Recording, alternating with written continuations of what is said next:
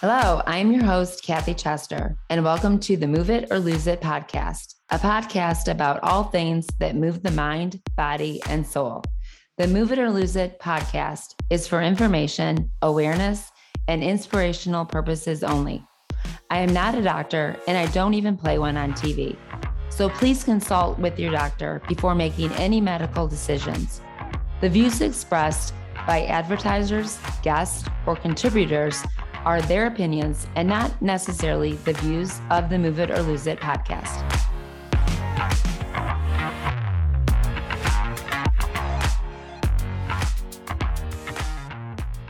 We are very excited to have Dr. Jim Jackson with us on Move It or Lose It today. Not just a psychologist, but a neuropsychologist. And we're going to learn a lot today about what does it mean to have COVID, but to have COVID longer and maybe not even be hospitalized. But when we're having some cognitive issues with COVID and it's lasting for a long time, and maybe sometimes we don't even know, well, today we're going to find out some issues and how to deal with that. So Dr. Jackson, we are so excited to have you today. And I am now very excited to have the opportunity to get your book on Audible, which is my favorite because my eyes don't allow me to see it. Your book is called Clearing the Fog, which I think most of us can understand brain fog at this point. So Dr. Jackson, thank you for being here with us on Move It or Lose It.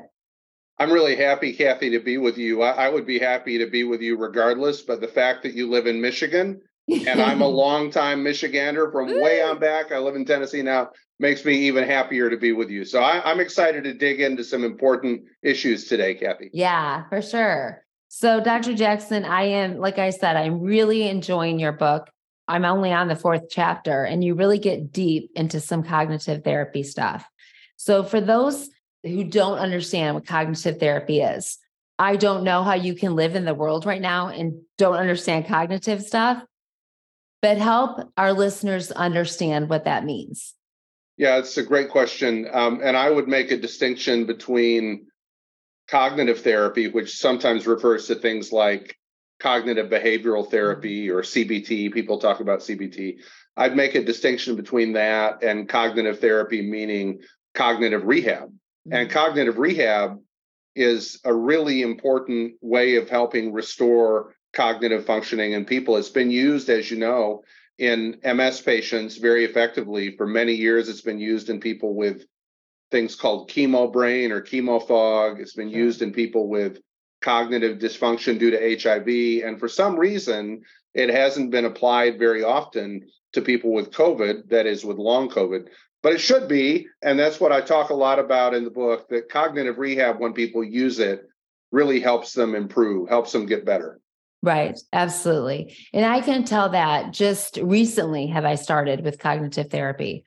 And what a difference. I've been able to really dig into the issues that I felt cognitively. Whereas before, let's say I just see, not just, but see a regular therapist who may be able to understand a few of my issues, but can't really dig into the stuff that's really plaguing me, that's really dragging me down. And so I desperately appreciate the ability that a cognitive therapist is able to really help me through, to really walk me through.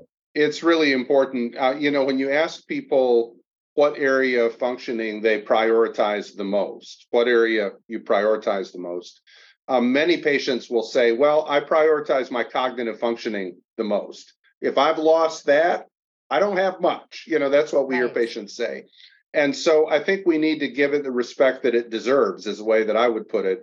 It's the thing, cognitive ability, that keeps us functioning. It's the thing that keeps us working, gives us a quality of life we want, and it really deserves a lot of respect. And so when I target issues with long COVID patients and decide which ones to address, cognitive functioning is always at the very top of the pyramid, because when that improves, a lot of other issues improve. Mental health improves, day-to-day functioning improves.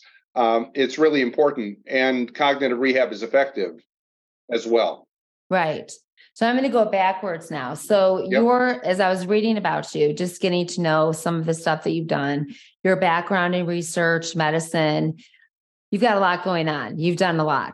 So what made you kind of switch over and determine the path for you? How did you kind of move from there into going into some more cognitive stuff? Sure, it's a great question. I grew up in Kalamazoo, Michigan, down on the southwest side. And I went to college. I initially thought I was going to be a sportscaster. That's really what I wanted to do. And then I think I decided that would be terrific. But I decided that really helping people was what I was cut out to do. And so that led me down this winding road into psychology. And after I started at Vanderbilt, a little over 20 years ago, I started working with survivors of intensive care, people who were on ventilators, people who were critically ill. And I worked with those patients for almost 2 decades. And then the pandemic hit. And we started seeing a lot of patients in the ICU, but in the ICU because of COVID. They were on a ventilator for a long time. They had PTSD. They had brain injuries. We started treating them. We did. And even as we started treating them, we started treating people. It was kind of a natural progression who had COVID, who were never in the ICU, who were in the hospital, and many who were never very sick at all. We kind of, following the Field of Dreams analogy, we decided if we build it, maybe they'll come. So we built a program. People just started coming. And before I knew it, I was drinking out of a fire hose. It was all long COVID all the time. And it was really a privilege because when you hear the stories of people with long COVID, you begin to appreciate how completely derailed their lives have been. And hearing those stories, I felt like, I've got to jump in the deep end of the pool. I've got to get my hands dirty to help. And we first started with a support group, and then we added another one, then another. We now have 5 support groups every week. You're still doing them, correct? We're doing them, about 100 people a week. Wow. From all over, actually all over the world. A lot of research on cognition, and it's been really gratifying, this work with long COVID patients. One of the surprising parts, and you referenced this earlier, is that early on we thought if you were really sick with COVID, if you were in the ICU with COVID, yes, you're going to have some bad outcomes. But I didn't expect that from people who had very mild cases of COVID. And so I was as surprised as anyone when people who were never really very sick, they had brain injuries, they had depression, they had PTSD, they had fatigue. But that's what we see. You don't have to have a severe case of COVID to have some really negative consequences from COVID. Right. What about, Dr. Jackson, what about the age? Were you surprised by, because I remember in the beginning, even our kids, we have 5 young adults, and they weren't worried about it in the beginning. They were like, only old people are getting it. And so are you noticing with the small groups, are you noticing a lot of younger people? Yeah, we did notice that, and that has been surprising. I think many of us thought this was going to be a problem that was mostly going to affect the elderly and the vulnerable, not entirely, but mostly. But, when you interact with people, even in our support groups, there are 23-year-old college track athletes, there are ultra marathoners, there are CrossFit buffs, you name it, people who were really at the prime of their life and the prime of their functioning. And they too are suffering from COVID. In some ways, I think it is especially hard for them. Sure. Because their lives have been completely turned upside down, right? Yeah. And that's what we're seeing. Young and old, frail and healthy, and everything in between. They're vulnerable to getting long COVID. It just doesn't discriminate, does it? It just hits you. I always say that about multiple sclerosis. It doesn't discriminate where it wants to hit. It just does. There's a phrase, respecter of persons, and that applies here, right? Like long COVID, as with MS, is not a respecter of persons. Right. Doesn't really matter who you are. It can land on you. And honestly, the fact that it can land on you and turn your life upside down pretty quickly, that's what causes a lot of post-traumatic stress disorder in the patients that we see, because it's really like you're whistling a tune, you're walking across an intersection, and suddenly you're hit by a truck. That's how dramatic it is. Yeah. And that's how much people's lives have been upended, as you know, by this. I know a lot in the beginning, people that are like myself, that are lucky enough to have all 3, to have rheumatoid, epilepsy, and MS, or just one. it's been a big help to be able to sit with people who have COVID and, especially in the beginning, kind of calm them down. Right. Because as you understand, living with a disease like that is not going to go away is something that we can give them, breath and just kind of relax them and just have them understand that this is different. This is something that hit you. You weren't expecting it, but we're going to be okay. It's going to be okay because it is something so scary. I love that comment. I really love the comment, and I love the spirit of the comment. That is, when people developed long COVID, many of them, I think, developed an opinion, and that opinion was, if I can get rid of all my symptoms, then I'm going to be okay. Right. But unless I get rid of all my symptoms, I'm not going to be okay. And what we've seen is that a lot of people from other areas of the chronic illness community, right, people a little older and wiser in the ways of chronic illness, they have come alongside of people with long COVID, and they have said, we've got you. I know you feel pretty alone, but we've got you. Right. We found a way to live with this. We found a way to live fully with this, and you can too. It's not so simple, but you can too. So the role that you all have played, it's been really beautiful to see, Kathy. Yeah, I'm glad to hear. And you have to kind of time it, right? Like with us, when I was 20 something, I was like, not ready to hear that yet. And so we have to kind of time it in a way that when they're ready to hear that, we're there to offer that. Are you battling a chronic illness like multiple sclerosis and know it's time to add exercise program and movement to your body in order for you to have the best health and independence for you? I am so excited to announce the launch of my new program, Damn It, a disrupt, move, and transform program for us autoimmune warriors with a trainer who really gets it, me. You can participate in either virtual one-on-one training, virtual group training, or both. To find out more on how you or loved one can benefit from this training, email me, msdisrupted@gmail.com. Message me on Facebook or Instagram at msdisrupted. Look at the website, msdisrupted.com. Take a look. Can't wait to see your face.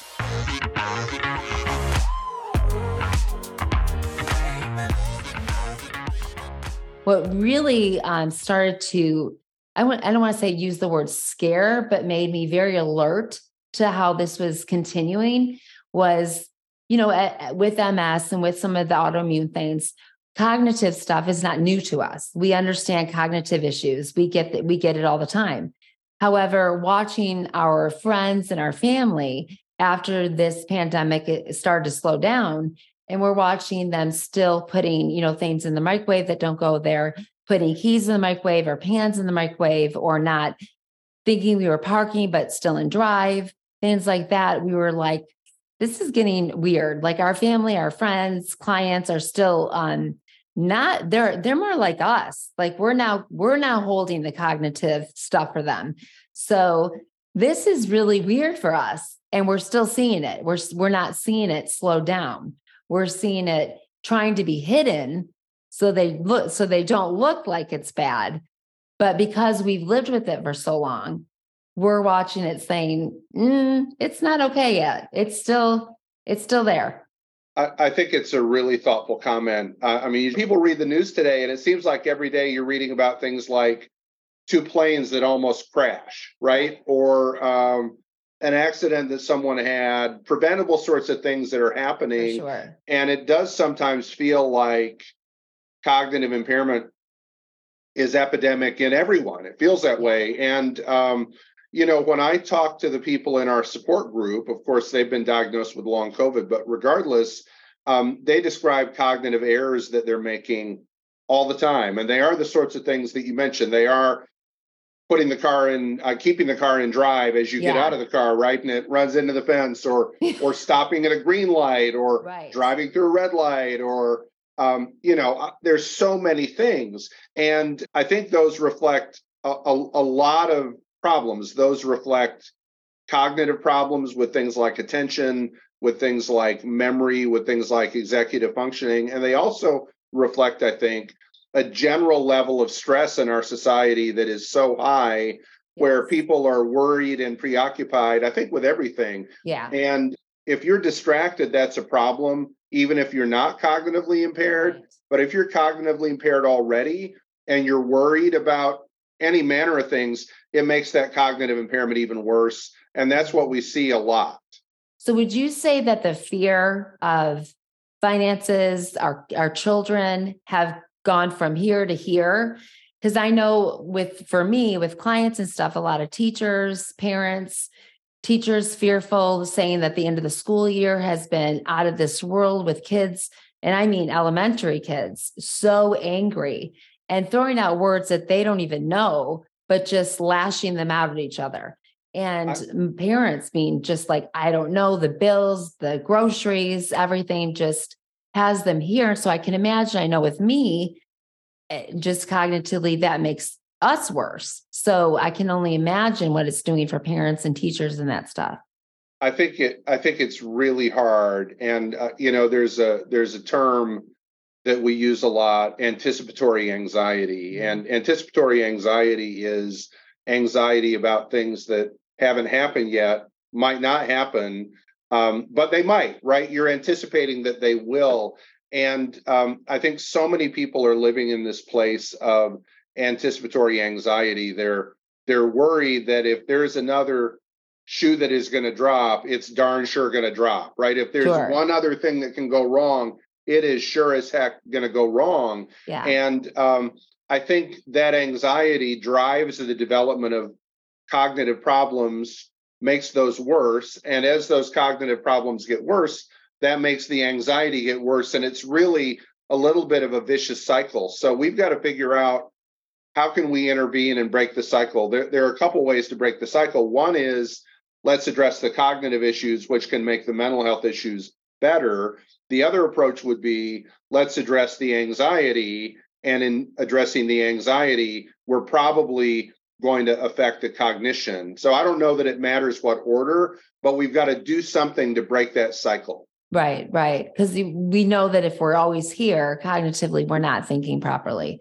So I agree with you. They both have to be dealt with for sure. So for those who have never even heard long-term COVID or what does that even mean to someone? Yeah, long COVID it's a term that is frustratingly imprecise to people. I think there was a grassroots movement to use the term. The term was developed by a COVID survivor, and people kind of adopted it. And I think in many ways it's really a helpful term, but it's a little unclear what it means. I think in general it refers to a situation where you develop COVID, and then the acute symptoms of COVID went away and brand new problems that you didn't have before continued. Long COVID. Right. So those problems fall into a number of different buckets: cognitive buckets, mental health buckets, and buckets related to fatigue. Those, I think, are probably the three main buckets. There's no clear definition about when it becomes long COVID, when it stops becoming long COVID. We need to understand that a bit more. But in general, long COVID refers to problems you didn't have before that exist after you develop COVID. And they catch people by surprise, right, because they didn't exist before. Thank you for explaining that, because I think that's the confusing part. People, I think, believe that they've had to have COVID for a long time. And I'm like, no, I think what it means is what you said.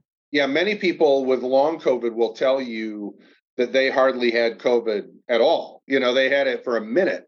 And right. That, I think, is what makes this challenging, because I think family members far too often say things like, you really weren't very sick. You barely had COVID. So how on earth can you be this impaired? And I think, honestly, unfortunately, that's what people have heard for a long time in the disability community, right? That comment, gosh, yeah. You look so well, you look really great, you must be fine. And, you're good. Right? I think we need to do a better job communicating to family and friends, to society at large, that that we need to frame that a little bit differently, because I think that's hurtful and really dismissive of people. Oh, for sure. I know we've talked a lot about that, especially this last year. Patients' voices have gotten louder. And with that, I agree. With this, it has to be the same. I believe, especially with our younger people, that they believe like we did, then I guess I'm okay. And we can't have that continuously going on, because we know now that it's not. Exactly. It's not okay. So I'm very excited that you're going on and that other doctors are doing the same. You're internationally renowned expert on long COVID now. It's cognitive effects. Where do you see this landing, and what are the current treatments? It's a great question. People use the term brain fog, and when we talk to our patients about that term, some of them like it, many of them don't, some of them do. But I typically prefer to call it cognitive impairment or even a brain injury, because I think that's probably a little more accurate, number one. And number two, if you have a brain injury, physicians and medical professionals, they want to treat that brain injury. If you have brain fog, they often don't do anything. But if you have a brain injury, people are going to mobilize. So I think if we can succeed in calling this what it is, a brain injury, one thing that is going to happen is people are going to start getting cognitive rehab, which we discussed earlier. And I think as they get cognitive rehabilitation, they likely are going to get better. Their brains may remain injured, the damage done may still be done, but even if that's true, they're going to learn to function a lot better than they did before. So I think that's one place this is going, that we are going to enlist the help of people like speech and language pathologists and occupational therapists. They're really the content experts in cognitive rehab. And I think hopefully an army of these people are going to really help make a difference in the lives of people with long COVID. There are other approaches to treating brain injuries that are being tried. There's a trial, for instance, at Yale using a medication called guanfacine. It's a non-stimulant that people use for ADD. There are some pharmacologic options that seem in early trials to be really promising.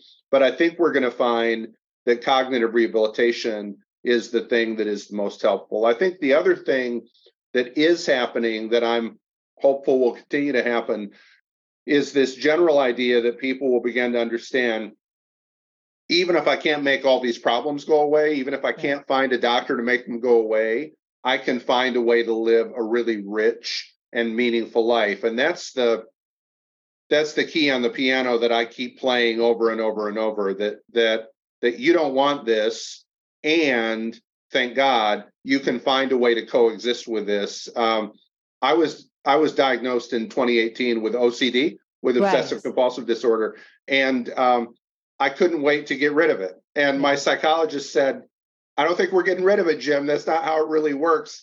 And I resisted so much. And one day it dawned on me, maybe I can live with this. Maybe I can live a full life with this. And I'm doing that. And that insight has helped me understand, I think, that we can invite people with long COVID to do the same. Yes, I love that. I mean, this happened to our whole world. And so we're going to be dealing with this together. And it's as frustrating as it is, are these chronic things that a lot of us have. We do learn, some of us don't, but a lot of us do learn to have very happy lives, very fulfilling lives, doing things like I train clients. My job is, I was always a trainer. I owned a gym. So I just took what I do and I just reframed it.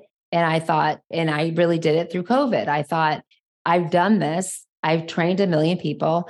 I really want to switch it, frame it. So now I'm training people that have had COVID, that have MS, that have rheumatoid, that have had strokes, brain injuries, that they can redo, that they can learn to move, that they can move their bodies so they're not just sitting all day. I love that. It's just so important. It was great to my husband. I said, I have a great proposition for you. I'm going to start something. I'm going to earn 1/3 of my income. I mean, how exciting could that be? How could he say no to that? So, but it has been, there's no way you can put a price tag on watching somebody move a foot for the first time. I can't put a price tag on that. And it's very fulfilling. And it's just unbelievable. Now with Zoom opening up, when that wasn't, now everybody knows how to do that. So there's no reason for it not to be done in every state and every country. And so seeing, which I'm sure you've seen people take advantage of us, seeing people all of a sudden, I'm 20 years old and I know how to do this. I'm a professional. And I'm like, I have to step in. I have to step in and do something. So I'm sure it was how you felt. It was. It really was. I mean, I think there are people in this space, in every space, who take advantage, right, of vulnerable people. And I think long COVID patients, they would agree, they're pretty vulnerable. They feel pretty vulnerable.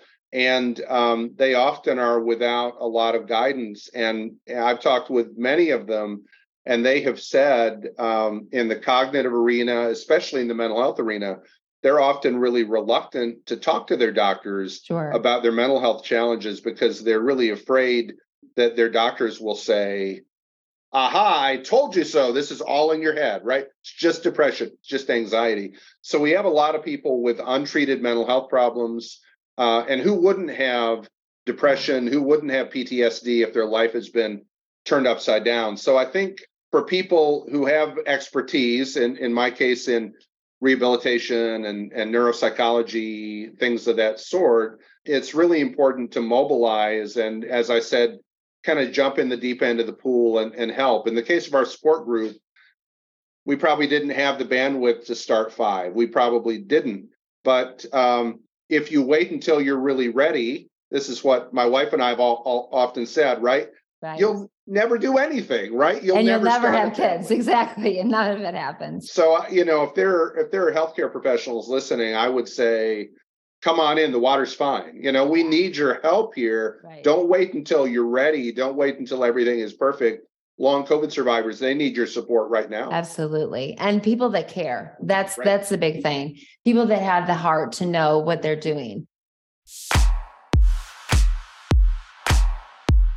Well, thank you so much for joining us today on Move It or Lose It podcast, where you can, again, find us wherever you like your podcast, whether it's Apple, Spotify. Join us on that. And we can't wait to see you again. We're going to have a lot of exciting guests and working together. And as always, you'll hear us say at the end of every podcast, we are stronger together. So let's do it. Let's become stronger together. Have a great day.